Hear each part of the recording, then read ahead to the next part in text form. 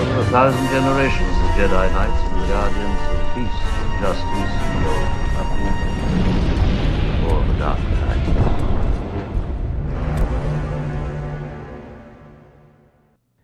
Hello, and welcome back to A People's History of the Old Republic. My name is Luke, and I know some things about Star Wars. Not many, but some. I'm joined, as always, by my co-host Kelsey, who also knows things about Star Wars.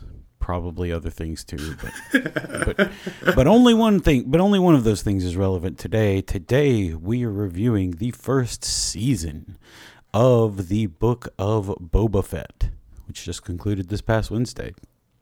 Normally we ask a question right here, but we're going to use that later in the show. So we'll skip it for now. But anyway, if you want to ask us questions like this or join the Discord, you can do so at patreon.com/photorpod. It's just $5 a month. Okay. Yeah. So we're going to talk about Book of Boba Fett. If you haven't seen it, please consider this your spoiler warning, as we will be talking about the whole season, everything that happened, what we think it means for the future, etc. So again, if you're waiting to see the series without spoilers, turn off the show now. We'll give you 5 seconds before the spoilers commence. 5, 4, 3, 2, 1. I don't know what's a spoiler that I could say off the top of my head. Cad Bane dies, I guess. That's the most spoilery. What? Who dies? Cad Bane. Oh, Cad Bane. Oh, man, rip. Yeah. Anyway, now that we're past that, let's just get into the show. No intro from me this time, because there's a lot to talk about. Kelsey, what the hell was that? So, I think that Book of Boba Fett is the narratively most incoherent production of live-action Star Wars since Rise of Skywalker. I think that's the only one of the modern era that comes that surpasses it. So.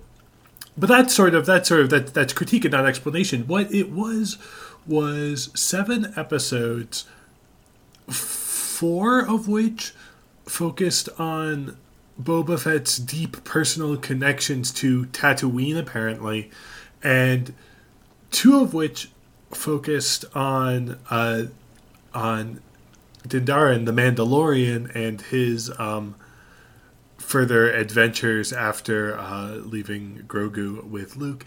And then the last episode was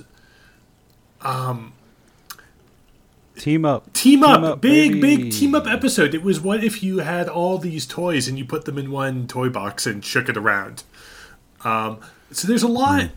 To be clear, that's always what Star Wars has been, but yes. Sure. It was that to the extreme. Not since I think Kenner walked into the meetings after the first Star Wars have you seen as clear. I guess Phantom Menace was very clearly toys on screen. This was very toys on screen. There's stuff in it. There's a lot of attempts at characterization. There's new aesthetics brought in. It's so messy. There's stuff in it that I think is interesting and adds to the universe, but as television and as sort of a coherent narrative, whatever highs it had sort of fell flat by the abrupt pivot to a different show and conclusion. Yeah, it's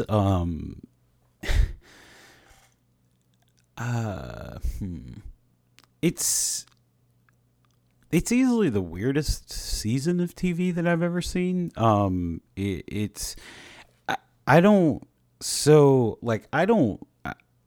didn't go into the show thinking that it would be good. ever, because it didn't seem like it would. I went in, like, okay, gonna see some stuff, gonna see some stuff I know. I like Tamira Morrison, who plays Boba, even though he's not the best actor. That's okay. Love him anyway. So, I was like, yeah, cool. This, whatever. This is gonna be silly. It's gonna be, it's going to be silly, get some memes out of it, get some laughs out of it because it's so dumb. Maybe there'll be a couple good moments, whatever. So I went in thinking the show was going to be like a 4 out of 10 or whatever. And I don't even know what I would call it now. Like, I don't have, I've okay, I was trying to think of like something that was even close to this, and like it feels like a lost run of Dark Horse comics where you have a meanwhile, and like half the comic is like the continuing the Boba story you picked up in the miniseries, and then it jumps into another one. It's a lot of little ideas that were stitched together, and the length and the structure of I guess this is still technically prestige television, certainly high production value television. Shifts it, and it feels weird. It wouldn't feel that off if it was like, maybe my sense is wrong, but it wouldn't feel that off if it had been like a cartoon and they jumped over and like we're telling two stories, or if they made explicit we're telling this half of the story here. But we get, because there's really 3 narratives that happen, and the first one is mostly done in the first few episodes, but there's the story of how Boba Fett emerged from the Sarlacc, was found, captured by Tuskens, and then through feats of strength and shared acknowledgement of his personhood, and became incorporated into the Tuskens. And that was a really compelling narrative. It's a story that's been told before. Star Wars leans on Dune. Dune is a direct commentary on Lawrence of Arabia. We know this whole chain of sequencing, but it was a story that they told well and interesting and made explicit and direct references to, and I thought that was a compelling one. And that one is told over the first few episodes in Bacta Tank flashbacks.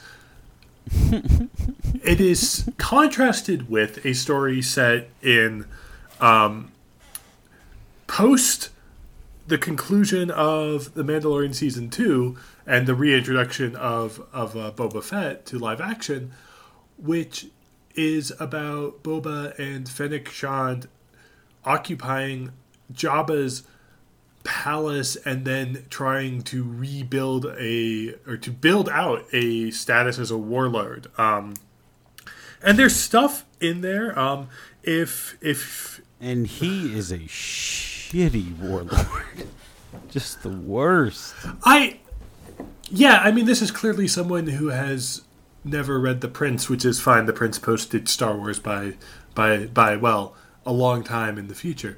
But it's still wild that there's an attempt at this elaborate power structure, and his desire to have a role in it. Well, it's not even his desire. It's his attempts to have a role in it. There's hard to see what the specific driving personal motivation is that bridges the gap between he was rescued and indoctrinated into Tusken life and the Tuskens were killed, and now he has to figure out what else to do with his life. And that's sort of where he meets, if I recall correctly, that's where he meets Fennec Shand, brings her to the Modders, who I'm sure will have lots to say about the Modders soon enough. And then they go and decide that rather than escaping a planet, that the definitive characteristic of anyone born on Tatooine is to leave it.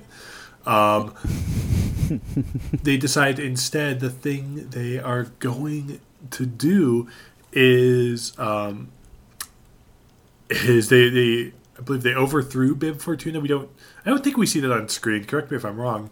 No, that's it. That was like the post-credit scene. Oh, yeah. Of, like Manda of the episode 8 of. Okay, so yeah, Mandalorian season 2. Yeah, he gets shot in the chest. One shot, one kill. Sure. I mean, Bib Fortuna is a nasty character. It's fine to see him go, and they certainly talk about that. But it's wild that the pivotal moment from I am back alive to I have an obligation to these people happens in the post-credit scene of a previous season. It's like there's just a lot that's super weird, and that's the first few episodes, and then the second episode, or not the second episode. It's episode 5 is basically just straight up an episode of The Mandalorian with a brief. It's a good episode of The Mandalorian. It's got great stuff. It's got really interesting world building. I think there's so much in there, but it's like so. So yeah, what did you think about, like, I guess the Mandalorian section of it? We can go back to sort of this, but I guess the brief structure, right, is there's 2 parallel Boba Fett narratives happening that are one through flashback and one through sort of the present of the story. Then there's 2 Mando episodes, and then they line up for a combined finale about owners fighting for control of the streets of cities in Tatooine. Yeah. Yeah. So I like the Mandalorian stuff in it. Like, I mean, putting aside the fact that, like, it was just random, very random Mandalorian stuff that like didn't seem to fit in with the show at all. Prior to that, forgetting that fact, yeah, I mean, I liked it. I liked the Mandalorian stuff. It was 2 good episodes of the Mandalorian. I like what's her face, Amy Sedaris. Oh, fantastic! Peli Motto. I love that. The her being into Jawas and Twi'leks is one of the funnier things. It's like that is perfect. No, absolutely no notes. That is perfect. I'm not kidding. Like, it's just there. There's memes that are like, it's like a teeny tiny book. It's like, categories on Pornhub, and then it's like, and then the next picture is like a fucking giant, 30 books stacked together type of thing, and it's like categories of Pornhub in Star Wars universe. And there you go, Pelly. There you go. I like her. Anytime there's anything that has to do with Din and Grogu, I am great. I love it. I think it's awesome. I love Cobb Vanth because I like Space Raylan Givens. If you've never watched Justified, you absolutely should. It's about cops, but just look past that to the good Elmore Leonard parts of it, and Raylan and Walter Goggins are both fantastic. Anyway, yeah, I like Cobb. I like the stuff with Luke. Like, I mean, in the episode where we see him training Grogu, I like that. Like, I mean, obviously all the stuff about like the future of how they're going to use this like insane, de-aging software plus like voice tech shit. I mean, it's terrifying, but at the same time, like, I'm like, it is terrifying. But I mean, there are a lot of bad implications with all this stuff, and I'm just like, yeah, well, cool. I like what they did with it in this instance. Fingers crossed that we don't cross that threshold. But like, yeah, I like that stuff. I mean, I thought like seeing Cad Bane in there was cool. I like Cad Bane a lot in the cartoons and everything. I think he's a cool character. I wish his design had been a little more blue. There, yeah. It was white. I liked the design, other than I just thought it should have been like his skin should have been bluer, because he has a very blue skin in the cartoons. And I realized the cartoons are not, you can't always take the exaggerated cartoon stuff, for real. But that is, I just want him to be a little bit bluer, I guess. I don't know. I like the stuff like, I liked them, the Armorer coming back and training Din, and they, and it's basically the training sequence from Rebels where Kanan trains Sabine with the Darksaber, and Din doesn't know how to use it, so it feels extremely heavy to him, and that whole scene where he not only cuts himself but like just fucks up all those whatever, I think Cladwinians or whatever they are, the bulldog face motherfuckers. That was awesome. I guess this will probably all end with like Din going off to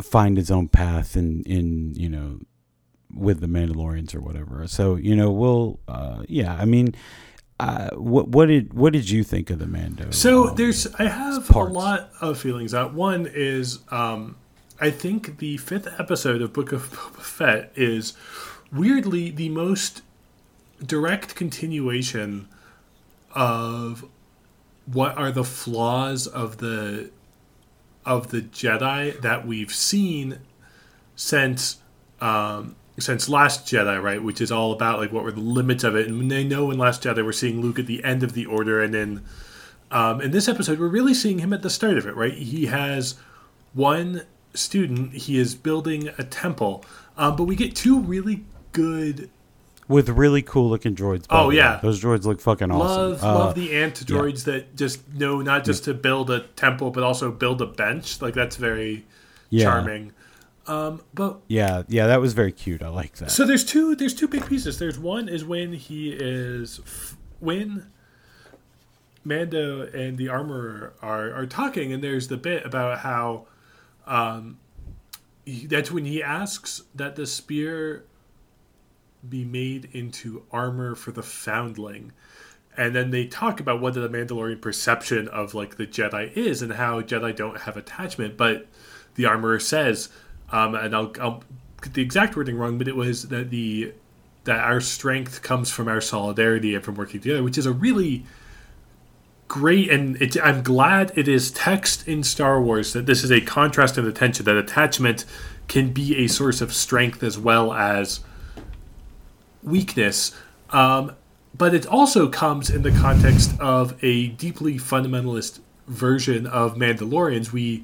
It's made explicit that, which had been suggested in season 2 of Mandalorian, I believe, but not clear, that that the Armorer and Din are descended from Death Watch, whereas Bo-Katan is sort of the other part of Mandalorian military who still fight. And so that's like you have this strong call about attachment and solidarity, but it's also coming from a force that is introduced in Clone Wars to the world as a like fundamental like fascist cult. So that I guess I can see that. I want to say I think Din was actually the one that says the thing about solidarity. I think he says it in response to something the Armorer says. Like he says, like that's the Mandalorian code. But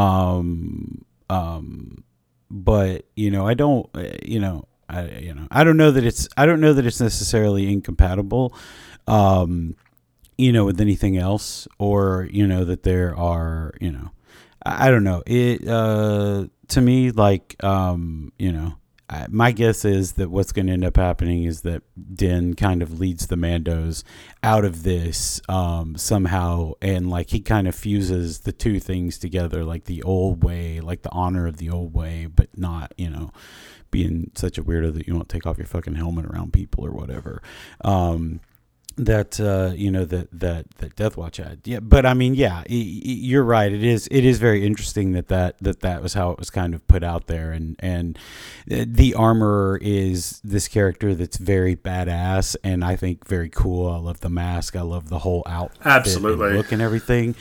But she's she's a fundamentalist, and I do like that contrast in and it's in the show. And in that episode, which is one of the few where sort of its themes are contained within the episode, we later see Luke pose a question to Grogu where he sets it down like, here's the armor that Din made for you, and here is the armor, or here is a lightsaber that you could have if you pursue the way of the Jedi, and that's forced as a choice. And what is so strong about that is, I mean, not just the being asked to give up attachment, which is largely what sent Anakin on his path and repeatedly causes problems for the Jedi, but it's that, like, Luke, we see the powerful, optimistic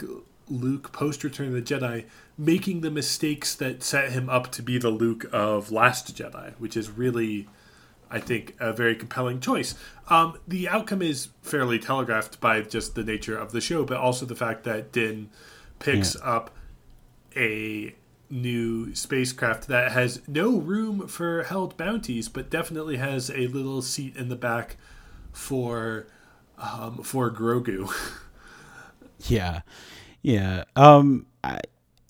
think we'll kind of talk more about Luke a little bit later, like Luke's specific approach to this a little bit later when we get to the question. But like, what did you think about like them resolving the Luke, Din, Grogu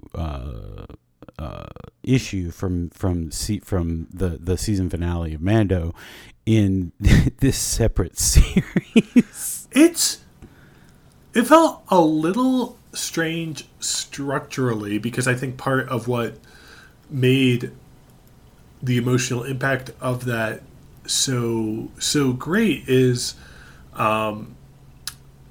once you have Grogu introduced as a character, which again, that happens in episode 1 of Mando, it's there, but it becomes a character really. So really the whole show is around this dynamic between someone who has a explicit violent profession and then also has the responsibility for a child, and there's ways you get around that to do other episodes, right? Like that Amy Sedaris' character comes about largely as a way to, like, we're going to park Grogu here so that Din can go do some adventure and come back, and know the audience isn't worrying about what's happening to Grogu the whole time, or at least that's the implication. But we get to a point that we see here where, like, I think at the end of season 2 of Mando, the idea was that Grogu would be off screen for some time. Now, I was expecting the return of Grogu to be like a season 3 Mandalorian finale kind of thing, and not just so tidily handed off here. And maybe that's because the handoff is something else. Maybe there is something there. We got to see Ahsoka again,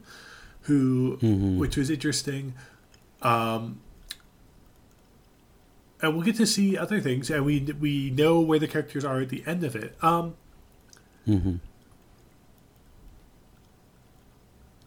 don't know. I don't know how I feel about it structurally. The Grogu flying back to in the X-Wing. I do like Amy Sedaris' character reacting to X-Wing like it's a cop car. I think that's a pretty appropriate thing where it goes from like, officer. I'm sorry.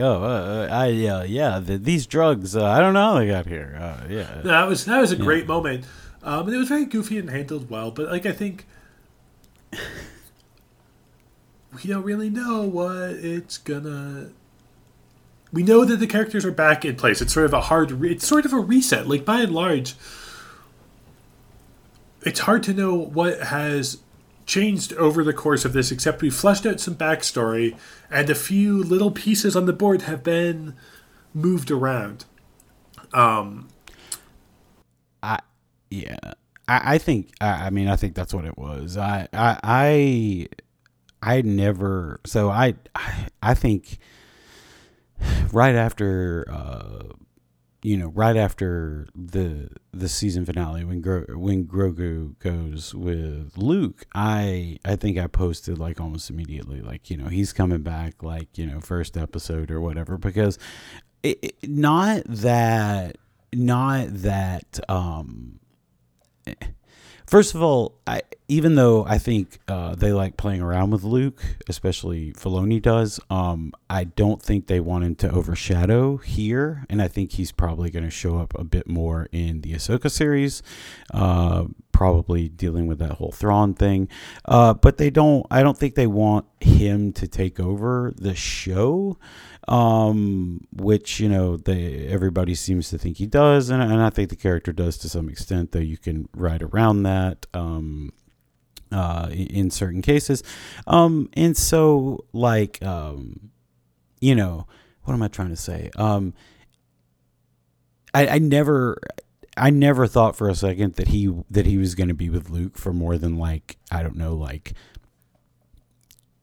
a few months or whatever, like a little bit into this the second or the third season of Mando, and that was it. I thought he was coming back because, like, the Mando is at the way they've structured it now, at its heart, as a show, is like, a wolf and cub show. That's what it is. You got the wolf and you got the cub. And when they were separated at the end of last season, there were people, I very specifically remember them being mad that they broke up wolf and cub. And and this just brings them back together. Now, like, I get, like the thing, like, okay, this is like it happened in a side panel over here, and people who don't watch this show aren't going to know, there's going to have to be, like a heavy introduction in season 3 of Mando to that, which is true. But, like, I don't know. Like, I think they really want to play around with him being like, what's going to happen to Mandalore? What's the future? Right. That's of one of the battle for the soul of not only Din but also Mandalorian. It's like, right. That's one of the parts that I think was really that's still a open thread, is that he has the Darksaber. He fights a duel for over his right to still have it and then to lead Mandalore. And then he is explicit in referring to Grogu as a foundling and the Mandalorian, and Mandalorian by creed, which is a really interesting approach and is sort of a broader understanding of Mandalorian than we've seen before. So that's potential for how the arc of this goes. And I think it's also just really telling, right, that, like, that we know they have to be off screen by Force Awakens, but we don't know there's no other, I think, hard requirements on these characters. Well, so Grogu he didn't have to, but Grogu absolutely had to be away from Luke by, what is it? Like 25-ish. But, like, even before that, we know that he didn't form his academy until 15 ABY, and this and Mando and Book of Boba are both in like 9 or 10 ABY, so that's like a 5-year gap. And, like, there's other stuff that it definitely doesn't seem like there was room for Grogu, like, when the thing was founded. So there was like there's like a 5-year period where they had to get out of there. But I mean, like, I don't know. There's Grogu is the star of The Mandalorian. Like, that is what it is. It's called The Mandalorian. It does not matter. Grogu is the star. It's Baby Yoda. And if you don't believe that, that's fine. Just go look on any aunt's Facebook wall. Go look at it. Just go. I'm not like that character is a literal gold mine and is the star of the show. So, like, that you just have to, like, take that into account with all this. So, it's like, Yeah. I don't like. Sure. I mean, I think when it's a side quest, but it's the same. But at the same time, I guess I don't really mind it. Sure. So I guess instead of it being a whole episode of Mando season 3, right? I mean, it's a weird. So I guess my big thing, right, is that because Mando is a character created for this, and then who doesn't have a canonical end or origin outside the confines of the new live action shows of 2 shows now, right? It's these 2 shows now and more to come. They have freedom to do a lot with it and explore it, and I think. And so I think it's telling, right, that the compelling episodes were the ones where they went deep on Mando.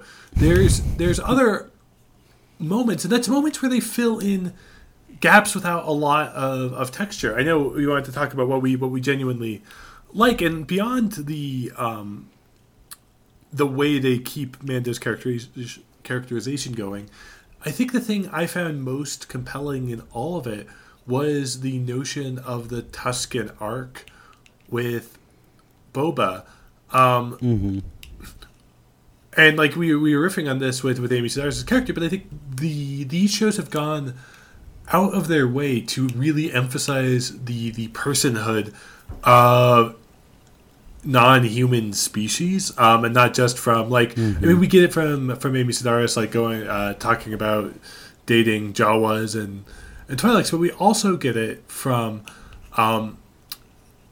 learning and living with the Tuskens and the myth of the Tuskens. I thought particularly the lizard that goes in your brain and sends you on a quest was an amazing touch. I wish more of the show had gone into that kind of space. I know you can't do like magical drug trip every time, but you can certainly get into this is a universe with the Force and all sorts of creatures, and it should feel bigger and stranger than what can be packaged in a Lego kit. And so I really thought the Tusken backstory was interesting, even if Boba's emergence from the Sarlacc was literally scripted to the point where where Patton Oswalt has a writing credit on it from his bit in a Parks and Rec episode. Oh, okay. I'm just going to say one thing. That's all I'm going to say. That was like that his description in the Parks and Rec episode is just the description that you would give of the legends of Boba's escape from it in Legends. So like it's like, you know, I saw people saying that and I'm like, I mean, yeah, I guess, but like, I mean, that's more like, you know, you're saying, oh, they took it from Patton Oswalt. It's like, well, I mean, yeah, Patton Oswalt took it from like, I don't even remember. I don't think it was Zahn, but you know, took it from someone like Timothy Zahn or KJ Anderson. They did give him a writing credit for it. They did? I'm pretty sure. Let me double check on this. That would be funny. Now that would be very funny if they did that. That would be great. Yeah. I like the Tusken stuff. That was cool. I did find it funny that Boba went on his own drug trip and then, you know, decided to be the head of Space Dare. You know, because the drugs are ruining the streets. You know, whatever that means. You know. Well, so that was very funny. Yeah. That was very weird. Stuff that I liked about the show. I like Black Chrysanthemum. I don't know, whatever his name. Black Chrysanthemum, Black Kazakhstan, whatever his name is. The Wookiee. Yeah. I love that guy. Love it. All the scenes. I want more scenes of him. I want him kicking more ass. I love the whole thing. Whatever. Like there were a lot. I had a lot of issues with the show. Fucking love that guy. The design. The Ithorian mayor. Fucking love that guy. I love Ithorians. I love the way he looked. I love yeah. And I'll be honest, the fact that they hung a guy with 4 throats from the neck at the end is like, that's fucking brutal. It's so fucking brutal. It was awesome though. I liked it. I mean, it's funny that Boba's like the nice guy, like everybody's like uncle or whatever, and Fennec's out there like fucking murking an entire room of like crime lords or whatever, like on the side. Right. And Boba's like, hey, it's me. I'm it's Homer with getting the donut, like molto bene, like pretending he's the Don or whatever. Anyway, I liked Black Chrysanthemum. I liked a lot of the creature effects in this. I like the Rancor a lot from the finale. Like, I was very surprised at how well that turned out. But I also enjoyed Star Wars kaiju fight. That was cool. The Chad droidecas, love them.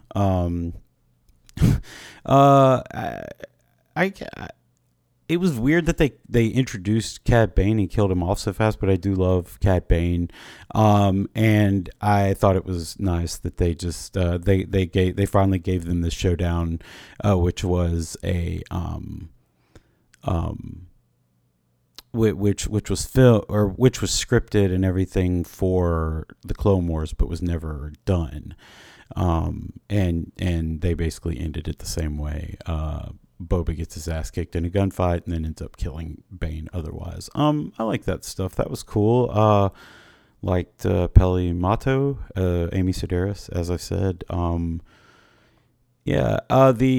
episode, there were a lot of the Phantom Menace touches in the 5th episode. Where he gets the Naboo starfighter and flies it around Beggar's Canyon and all that. I liked that. I thought that was great. If you're rolling your eyes at fan service, it's a show about Boba Fett. I'm sorry, I don't know what to fucking tell you. Like, I really don't. Like, yeah, there's fan service in it, but it's a show about fucking Boba Fett. Like, it's like saying there's fan service in Solo. Of course there is. Solo was done because he's Lawrence Kasdan's favorite character. Of course there's fan service in it. It was made as fan service. Like, I don't know what to tell you. Anyway, Anything else that you really So like? I thought something which I thought the modders were a very interesting choice for how do you flesh out life on Tatooine, and then something that it was. I will outright say it was the spy kids, the spy kids, the cyberpunks, the netrunners. Coruscant is a neon and jet bike world. So the fact that like Star Wars has its own deeply cyberpunk setting, or certainly saying that is open to it. It's also ancient. It's many things. But I think the fact that you could have that spread out beyond just being on the one city that's all city, or the one planet that's all city, I thought it was really interesting what they did with them. I mean, I'm a sucker for scooters, and I know the bright colors are a real sharp contrast, but also shows in general could stand to have more color in them. I mean, I've been doing a lot of like rewatching TNG, and just the fact that like, oh right, if you put primary colors on people, then you can half pay attention to what's on screen and get what's happening. There's something to it. I also think the notion that like what exists for medicine on the outskirts of civilization is you go to the weird cyber tattoo parlor and they fill you with robot parts. Yeah. I was gonna say that. Like, I thought it was very cool that they put that in there, because like that is a that's a background thing in legend stuff. Is that like on a lot of like backwater planets, especially in the Outer Rim, they don't have like actual medical services. They have like they have like modders, tents, and stuff like that. And since like medicine and everything is very expensive, but like, you know, droid parts and ship parts and everything are just lying around, they're not expensive. And you know, so you can just get your bounty hunter friend filled up with a bunch of valves and things. Yeah, that I thought that was a really cool touch, and that was something. It's mentioned in KOTOR. I know that it's mentioned there as like a thing that happens. So yeah. And then the other, I think my last note on what I thought the show did well is, again, when it's using the Tuskens to build out the world of Tatooine, because Tatooine it's a world that audiences are primed to care about, because that's where Star Wars, it's like the second thing we see in Star Wars is on Tatooine. And we know, and so we're primed to it, and we keep revisiting it, but it's fundamentally a world that is supposed to be uninteresting and left and dangerous and ungoverned. And so it's weird to spend a lot of time in this world specifically, like even like putting Rey on Jakku at least shifted what sort of nothing desert you get, when you're finding even more nothing desert than Tatooine was good. But the thing that I did like is when you're talking to the Tuskens, right, who are the people of this place for a very long time, and they have the knowledge and this world of there being, of Tatooine once having been a wet world, was great and good to see. Yes. The constant references to Tatooine once having been ocean filled, of course, were great, because that is a whole thing in Legends. Tatooine was filled with oceans. It was a lush and beautiful world. And then the Rakatans enslaved everyone. And the slaves revolted, and the Rakatans glassed the entire world from space and turned it from a lush world into a sandbox in the deep, deep past. And yeah, that whole backstory hasn't been ported in, but I like the idea of people talking about it. And I was really hoping we get to see like a Tusken storyteller like there is in KOTOR, but alas, we did not. They were all wiped out by the speed bike gang or whatever the fuck it was. So things that we didn't like. I didn't like rip to a legend, Max Rebo. He wasn't there. We saw the last of Max Rebo. He was not there. It was a different band. I'm continuing with this joke. I really do. Even if he's not. Yeah. Oh, wait, that's good to know. I'm glad they he like wasn't specifically there. Focused on like, here's the other band. Yeah.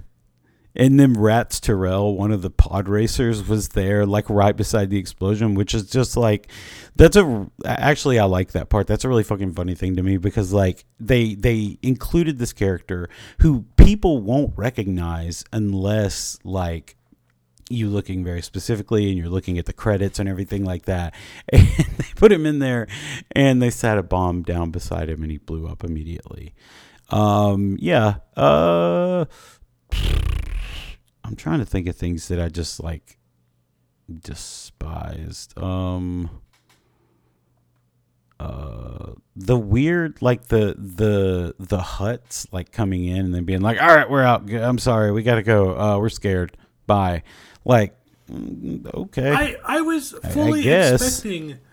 So, even I was expecting the season to continue to be a Dune riff, and that the Hutts would do a faint retreat and then a re-invasion a la Harkonnens, which, like, I'm fine it didn't retread Dune, but they were very much set up as, like, a big, enduring villain, and maybe they will be maybe they're being introduced so they can show up in Mando or one of the other things.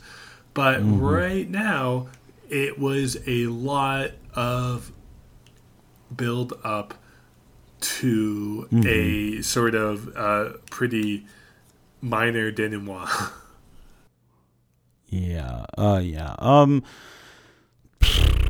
I'm trying to think. I I did not like the pacing of the show at all. Like, no, I didn't like the pacing. I did not like, like all of the like storylines, like just not weaving in and out of each other well.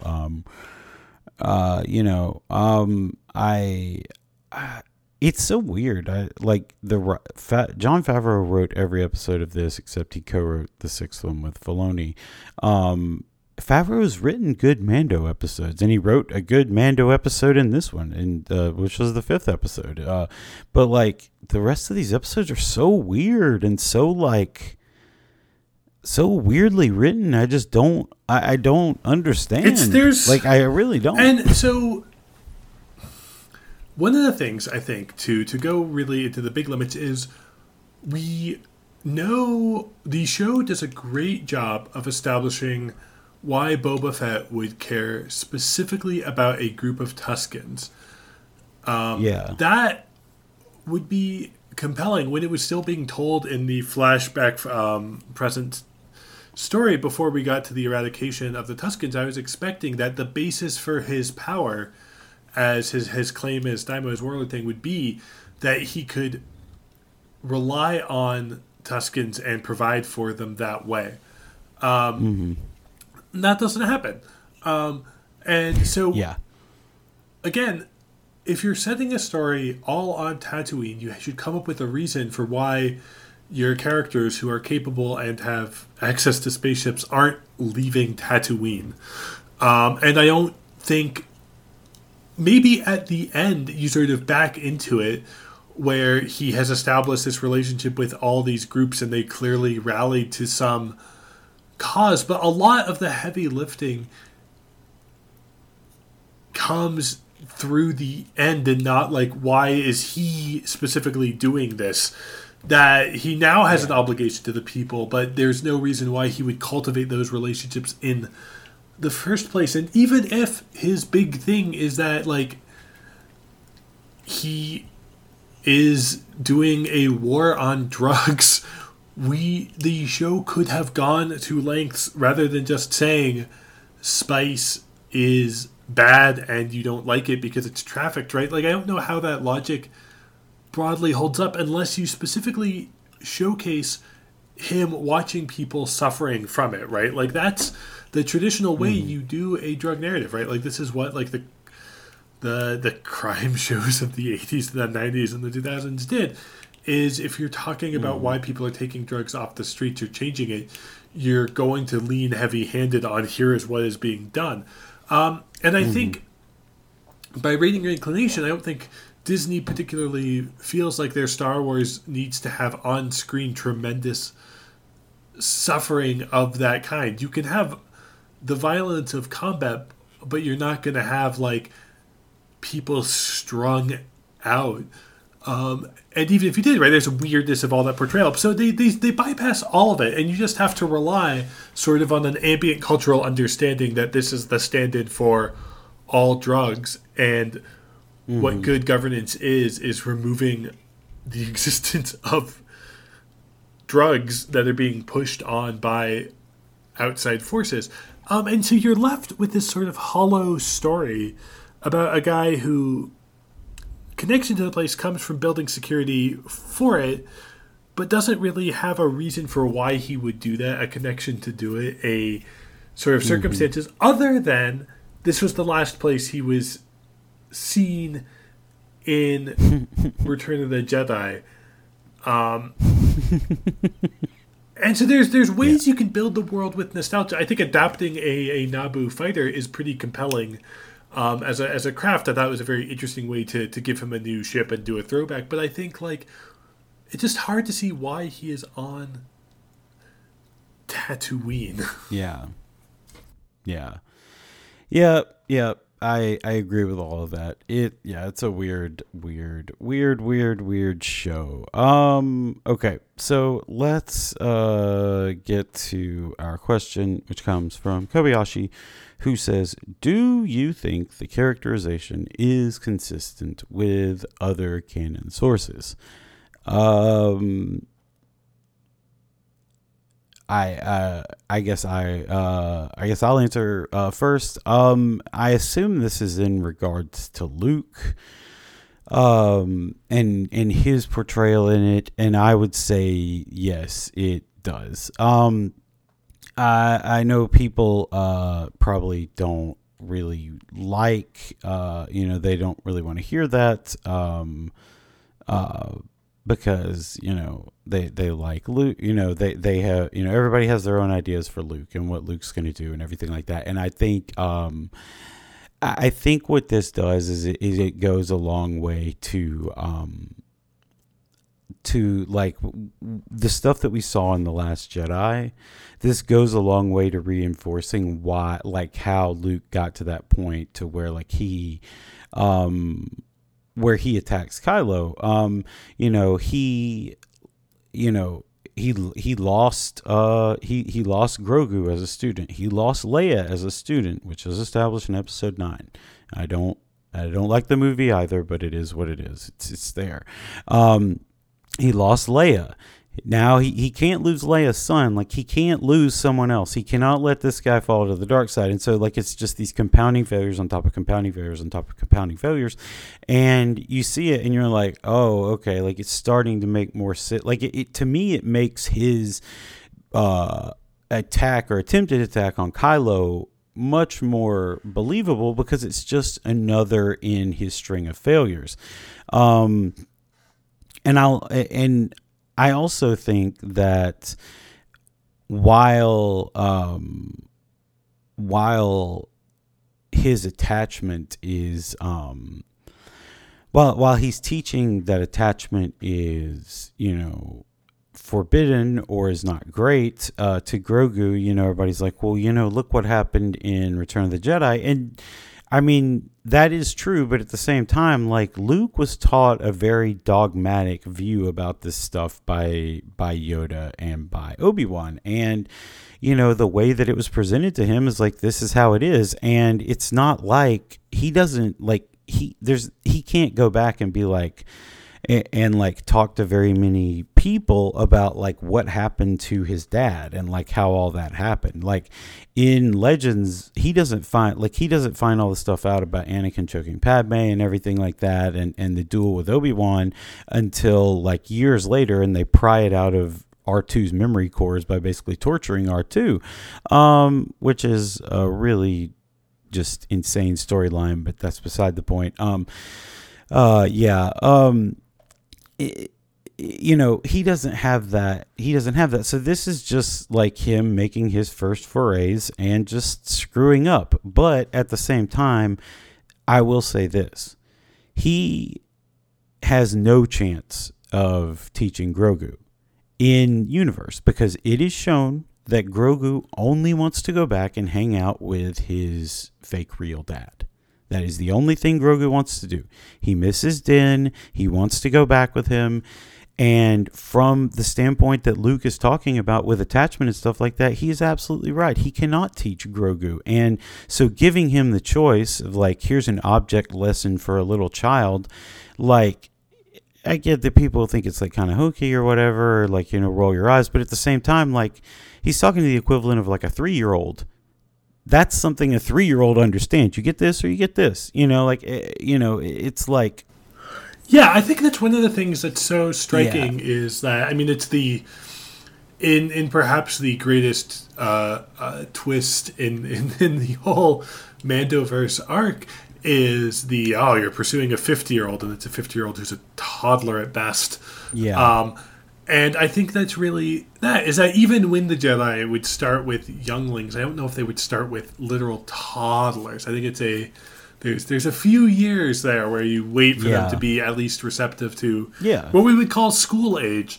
So I think it's good. I mean, I think what is one of the hard things about how the sequels were structured, and this is sort of we know what it would look like if Luke was competent or mostly competent. That's what the EU is. We have all... No, he's infallible. Right, sure. Go ahead. Well, and until it comes to a few of the Solo children, but his batting average is a lot better just because there's more of them. Yeah. Yeah. But we have that world, and I think it was a compelling choice to look at things. What if we don't have that? What if the war was fought and the victory that was promised didn't happen? And that's sort of the problem the sequels trapped themselves in, though, is that you have that, but they didn't come up with what exists instead in a compelling way. You feel a void watching the sequels more than you see a universe that continue to live and have events happen in it. And so to get to the Luke of Last Jedi, all his appearances in between Return of the Jedi and Last Jedi have to pair his supreme personal ability at the Force and fighting with deep limitations as a teacher. So I think they line up well. I think we get that, but it means that you have a weird audience tension between wanting to see Luke on screen and then realizing when you're seeing Luke on screen, odds are you're seeing him leading to a failure in a real, tangible way. Yeah. Yeah. I mean, you're right. But, again, there was never, ever any part of me that thought that Grogu was going to be with Luke for longer than 3 weeks, like summer camp shit. Because Grogu, the only thing in his life, the only things that he thinks about in his life, according to the visions that Luke kind of pried out of him, were Order 66, eating, and his dad. His surrogate dad. Those are the only things he thinks about. He learns this other stuff from Luke, but he's not really interested in it. Luke has no chance to succeed with him as a student, and that's not because Grogu couldn't do it or Luke couldn't teach him in a competent way. It's that Grogu is not old enough to understand this yet, and he's too attached to the only thing in his life that has been stability. And so to me, I'm just I assumed he would go pretty quickly. I don't know. I all of that stuff all of the Luke stuff. I was very easily able to contextualize as just more in the string of failures that led Luke to this jaundiced worldview that he has, 25 years later in The Last Jedi. I liked that. I liked that. But, everybody has their own very weird neuroses about Luke Skywalker. Very, very, very weird neuroses about Luke Skywalker, apparently. I don't know. I thought it worked. Though, I guess I could see why people were not great with it. Yeah, as for the other characterizations, so I think, I don't know what the numbers are, and given that it's all streaming, I guess there were some viewership numbers for when they aired. But Boba is fleshed out as a character, as a child in Clone Wars, and if I'm not mistaken, I don't actually know if he shows up in Rebels. I don't think so. Think he does. I don't think he shows up in Rebels. But he's certainly been fleshed out in Clone Wars a lot, so we kind of have some greater understanding of him there. But it's not. But obviously, there's a lot that happens, and so. There was a quip that was circulating after, I think, Episode 5 that went around, which is, oh yeah, this is like the Boba Fett I remember. Mostly a background character says one line. Yeah. No, you're right. Yeah. I'm trying to think. His characterization is pretty spot on for a lot of the stuff. Like, he and Cad Bane had a falling out. They don't like each other. He. I'll be honest, him being like an old man and like them like really showing that like all this stuff had taken a toll on him was something that I liked. Like even though he kind of got his ass kicked a few times, I did like that. I thought that was kind of funny actually. You know, Finnick has to do all the hard stuff, and Boba's like hobbling over there on his cane afterwards, like, I'm here. It's me, the daimyo. That word that we use for some reason. Let me see. Other characterization. Cad Bane's characterization was spot on. He's like the best gunfighter in the galaxy, but he would often get tripped up by gloating over his opponents, which happens here. Yep, that's Cad Bane. Trying to think anyone else here who's had like other stuff happen in.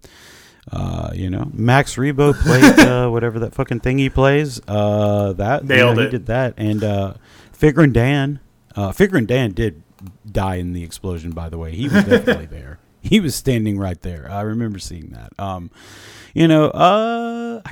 don't even remember any other like specific cameos that weren't like Luke or.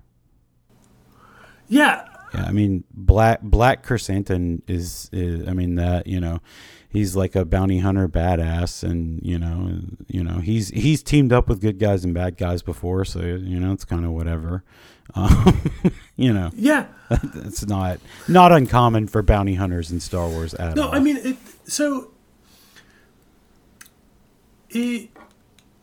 fits into the broader Mando universe. I don't think the show is coherent without it. No, not at all. I mean, I think it's barely coherent with it. There's interesting ideas that are explored. I think there's a lot that is neat in the world building, and I think one of the things that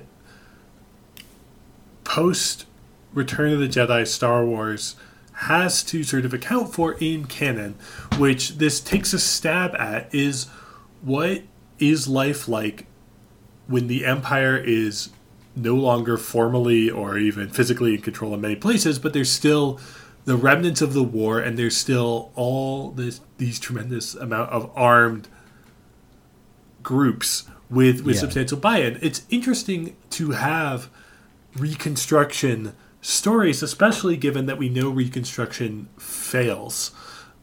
Which is fundamentally the thing that happens in the sequel arc, is that it gets destroyed, it gets undermined. It ends with fleets of mini Death Stars. Less I talk about Rise of Skywalker, the better. But what is it like to build that up? What is it like to build a world? And there's clumsy attempts at doing this. It's just unclear why the stakes weren't made clear to the characters, and I think that fundamentally. I think the decision to have the destruction of the Tuskens happen early in the season after building it up really drained the potential for a coherent standalone arc that was about a person in a place with a connection to it. For all the parts I like, that has me lowering my expectations further for the future shows that come out.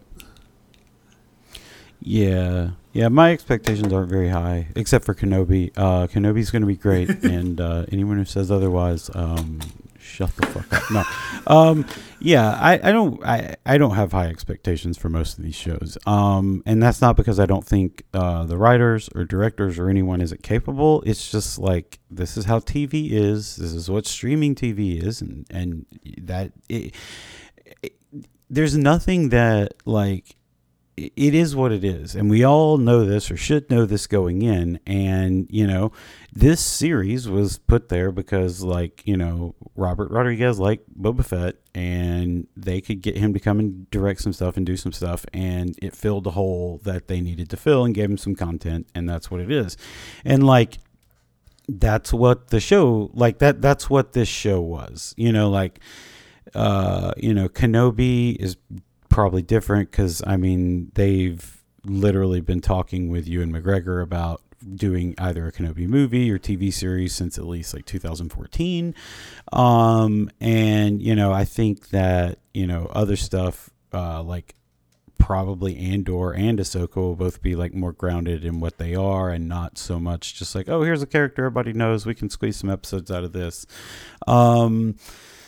It's just like, I don't know. It is what it is, and that I can't. What am I trying to say?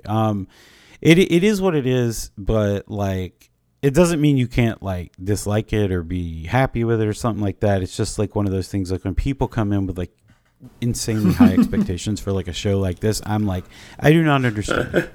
It's not me. That's not me being jaundiced. As I've already said, I have insanely high expectations for Kenobi, and I will probably be let down. But I know that people who come in with these high expectations and like, I will say, I'm sorry, I don't know what to tell you. Like, sure. So I will say one of the things that was, I think, sort of vexing about the idea of how do you tell a Boba Fett story is we got that. That's what The Mandalorian is. If you wanted a story about a bounty hunter whose main traits are persistence and getting the job done, then congrats. There's 2 seasons of it. It's very good. What deciding to do a Boba Fett series after that, when the defining characteristics of Boba Fett as seen in live action, because I think by and large I don't think the perception of Boba Fett is shaped by the Clone Wars episodes people saw. That was certainly a match for some, but I think by and large the big thing that's happening is they needed to go in a different direction than Mando, and what they got is what if he decided to settle down and have a place, and they almost got there with he finds a connection to the place and he fights for those people, and then it killed those people, and it was hard to say why he stuck around further, but I applaud them for at least trying to tell a different story, since they already had basically the Boba Fett, the TV show, done just with a different character. We'll see where it goes from there, but I think that's sort of my final thought.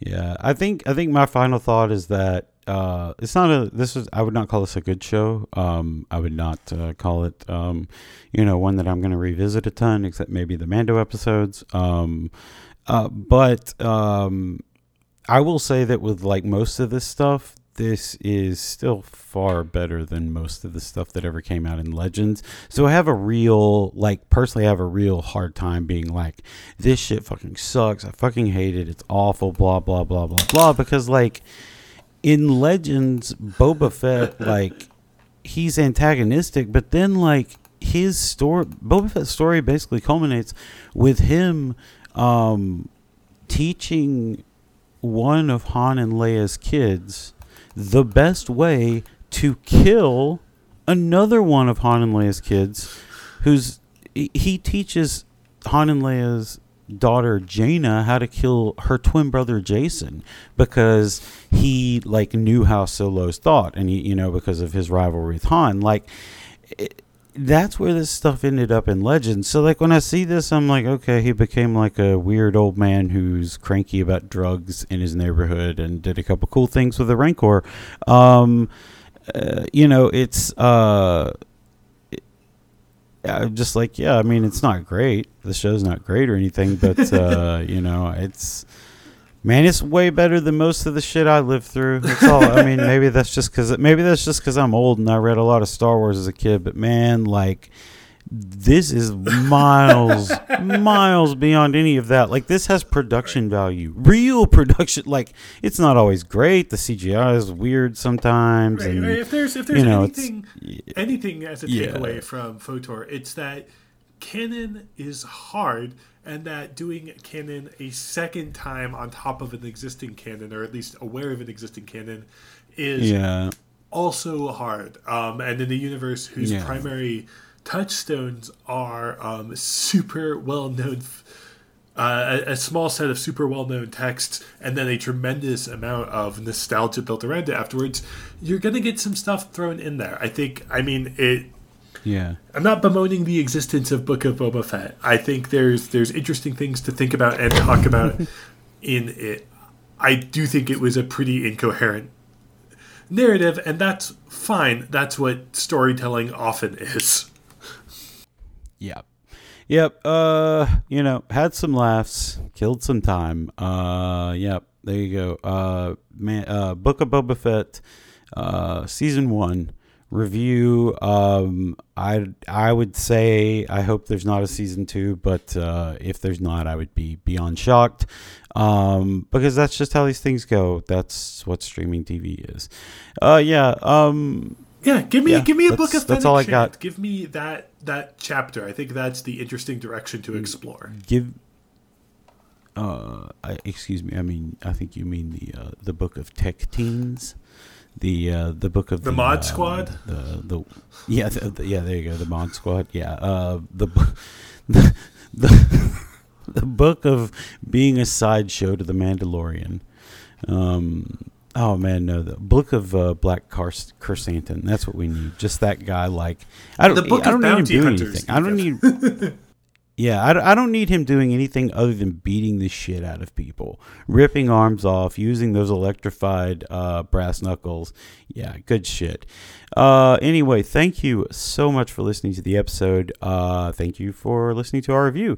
Next time we will go back to talking about the Jedi, but we decided to do this first. Kelsey, tell the good people where they can find you. You can find me on Twitter at AthertonKD. You can also find my writing on war, robots, and other bad futures at athertonkd.substack.